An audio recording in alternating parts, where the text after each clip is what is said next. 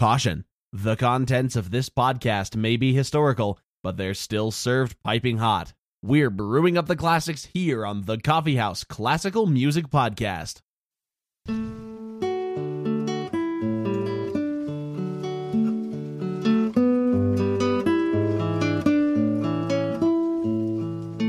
Hello and welcome to the Coffee House Classical Music Podcast. My name is Asa. And I'm Allison. This week on the Coffee House, we're talking about yet another Spanish composer.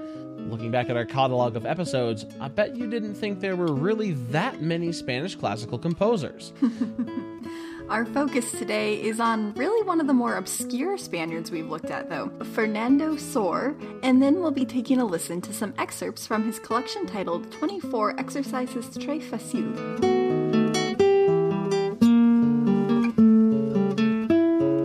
Fernando Sor was born in Barcelona, Spain in 1778. His father was a skilled amateur guitar player who first introduced Sor to the guitar and also to Italian opera. As a child, Sor took to music, so his parents agreed to let him attend the famous choral school in Montserrat Monastery.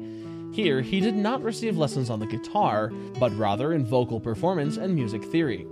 However, he still practiced the guitar on his own and became an accomplished performer for being exclusively self-taught. When Sor was 18, his father passed away, and the family could no longer afford to send him to the monastery school. Apparently, there is a tradition at the school that when a pupil left, the monks would give them one golden coin. And as the story goes, this coin was meant to be given to the student's family for financial support. However, apparently, Sor spent his to buy a fancy new guitar. This story might be entirely fallacious, however. Even after leaving the monastery, Sor continued to show an interest in music. He even wrote an opera, Telemachus, on Calypso's Isle that was performed in Barcelona when he was 19. And this opera showed a lot of promise, and because of it, Sor gained the patronage of the Duchess of Alba. Sor's father had been in the Spanish military, and Sor was expected to follow in his footsteps in spite of showing he might be able to make a living doing music. He was enrolled in the Barcelona Military Academy and soon received a posting in the Spanish Army as a captain of a group of Cordovan volunteers. The position was apparently cushy enough that he could fulfill the military duties, but still time to work on his musical endeavors. And this arrangement seemed to be going well, until Napoleon invaded in 1808. Dang Napoleon. At it again. Little stinker. Though during his Spanish military career, Sor had shown great patriotism, and even most of his compositions from the time were nationalistic in nature, he actually gained an administrative position in the new French regime. Clever. In 1813, the Spanish were able to overthrow the French invaders and regain control of the country. However, Sor and many others who had shown support for the French after the invasion were forced to leave the country. So Sor followed the French back to their homeland, and he made a Parisian of himself. In his new life, Sor found great fame as a performer of the guitar and was a highly acclaimed teacher. Even though he was self-taught, he had incredibly good technique, and he even wrote a pedagogical book about how to play the guitar properly. In addition to frequent concert appearances in France, Sor also made an impression abroad with a concert tour that took him to the regions of Germany, Poland, and Russia. It was thanks to Sor's extraordinary playing and renowned teaching that during his lifetime in the Romantic era, the guitar actually gained a certain popularity.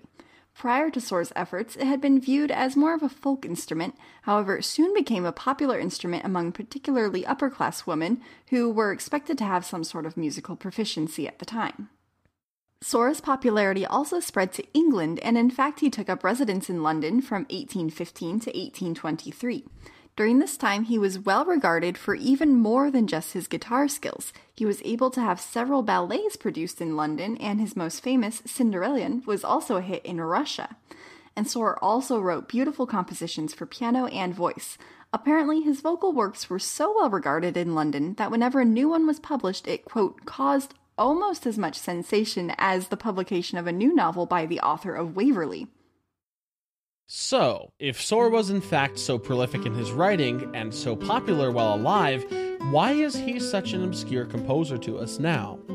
Well, it's partly due to his compositional output being mainly for classical guitar, which in and of itself is still a rare instrument. However, it goes deeper than that. Some critics have described Sor's style as being that of a derivative classical composer. He is often described to have melodies like Haydn, which is high praise, if you're a classical composer. But Sor was living in the Romantic era, alongside dynamic composers such as Liszt and Berlioz. Getting any attention for less than a spectacle in these days was tricky. On top of that, Sor seems to have been primarily a performer and a composer second, so he might not have fought quite as hard to have his compositions truly recognized, meaning that it was easier for them to fall by the wayside after his death. Another point is that he never produced a large-scale work for guitar and orchestra. In the Romantic era, in the days before amplification of specific instruments was feasible, it was very hard to achieve a good sound balance between a small guitar and a large orchestra. Later composers of guitar works were able to easily adjust this balance with the help of microphones, and being able to perform a work with a major orchestra is a major help in getting your works actually remembered for years to come. So since such a work does not exist in Sor's output, that means he did fall a little bit to the wayside.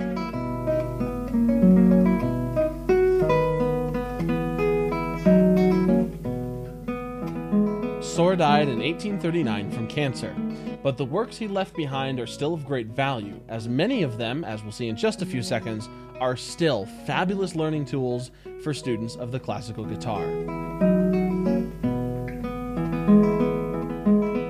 Yes, as you can tell by its title, the excerpts we're looking at today from 24 Exercices Très Faceiles is in fact a collection of etudes, meaning practice pieces that are meant to reinforce skills in a performance-type setting. The collection of these etudes was published in 1828. This was not the first collection Sor had written. Apparently, he wrote a few other opuses that he had titled as lessons, meaning to describe a set of easy learning pieces. But apparently, there was outcry from students that those lessons were still too hard. So in kind of a passive-aggressive move, Sor wrote this collection with the original descriptive title of, quote, 24 very easy exercises, carefully fingered.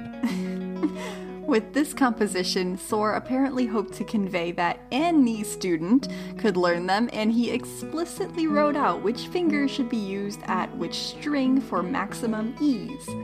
But are they really that easy? Well, let's take a look. Today we'll be looking at exercise numbers 4, 8, 17, and 22. Let's start with number 4. This piece sounds deceptively simple indeed. What gives it a complexity, however, is the fact that Sor has infused it with counterpoint. Throughout most of the piece, you hear a distinct upper and lower voice.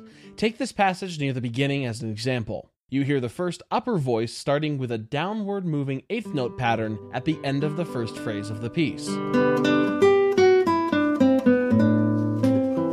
There is then a set of pickup notes that clearly belong to the lower voice, and we hear that line continuing in eighth notes as the lower voice.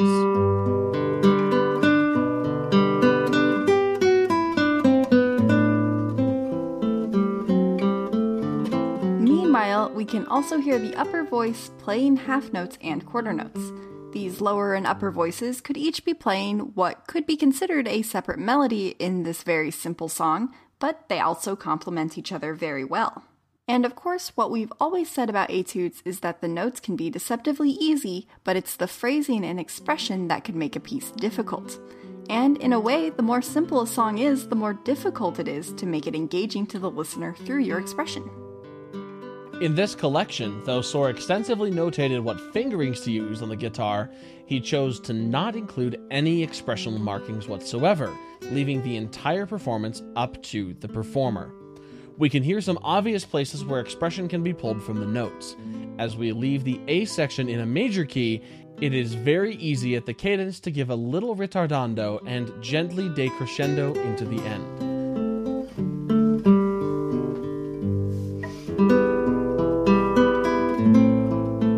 Then, once the B section begins in a minor key, it's easy to give a little bit more pep to the music and come in more forte and powerful. Though these changes are subtle on an instrument like the classical guitar, when a performer makes a conscious decision to outline a phrase this way, it comes off as much more engaging than just playing everything the same all the way through.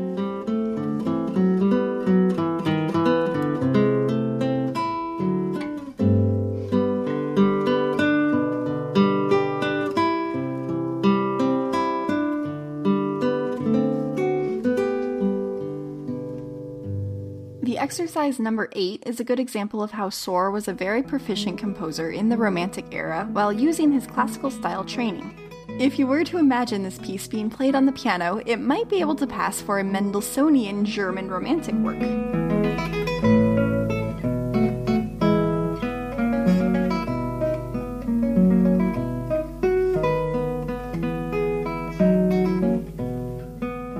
But what makes it sound particularly classical is twofold. First, the form is reminiscent of a rondo form, which is when there is a certain theme that comes back again and again between various other themes. We hear this particular rondo-esque theme at the beginning of the piece, and we do in fact hear more of it in the middle and the end. And the second reason this could be thought of as sounding classical is because of the 16th note lines in the upper voice. The pattern they take is alternating leaps up and down, which is very similar to the Alberti bass pattern we have talked about before that was very popular in the classical era.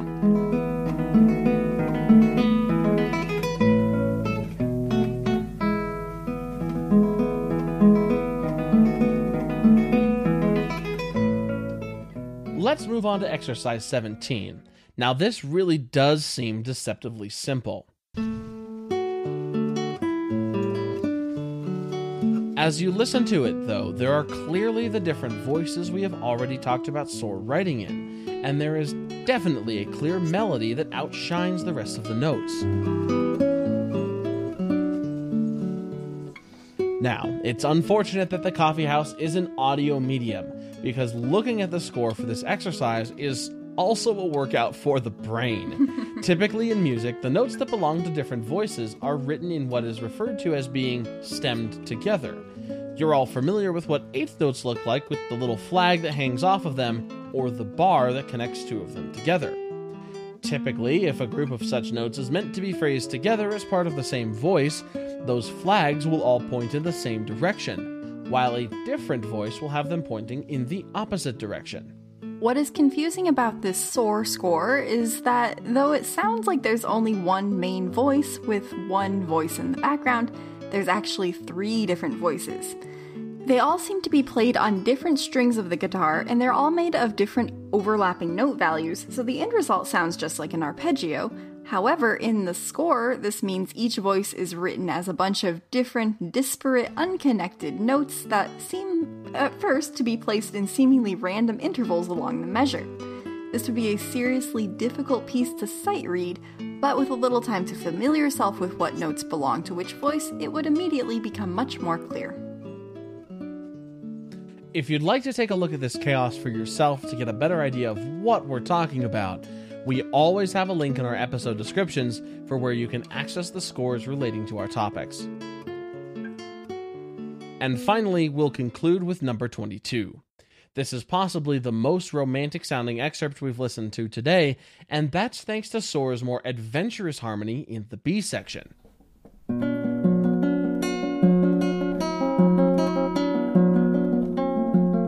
As you can hear, the beginning starts out fairly straightforward in B minor. We can basically tell where he's going with it.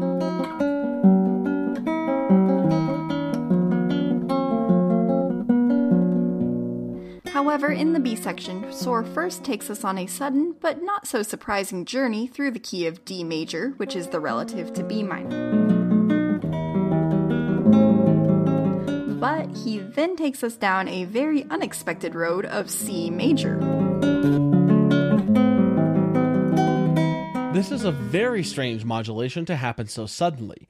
The key of C major is 2 positions away on the circle of fifths, meaning it has 2 less sharps than D major, and it's a whole step away from D major, rather than a more standard modulation interval like a 4th or a 5th.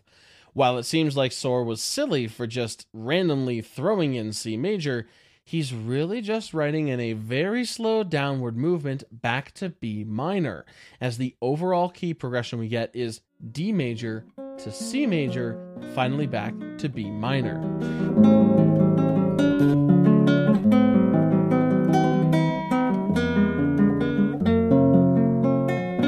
To make it a little less jarring going the half step from C to B, Sor does the classic romantic thing and uses diminished chords which can modulate to anything to bring us back around to B minor. So that concludes our investigation of Sor's 24 very easy exercises. Properly fingered. We hope that you enjoyed listening to these kind of cute and fun little pieces and enjoying a little deeper look into them.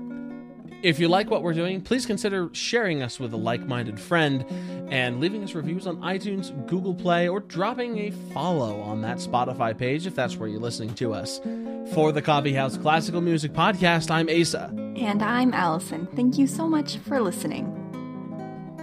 Exercises 4, 8, and 17 were performed by Stefan Naziva, and exercise 22 was performed by Pierre Perrault-Schneider. You can find the Coffee House on Spotify, Apple Podcasts, Google Play, or wherever you get your podcasts. Remember to rate, review, and subscribe. You can follow us on Facebook or Instagram. Email us at coffeehouseclassical@gmail.com.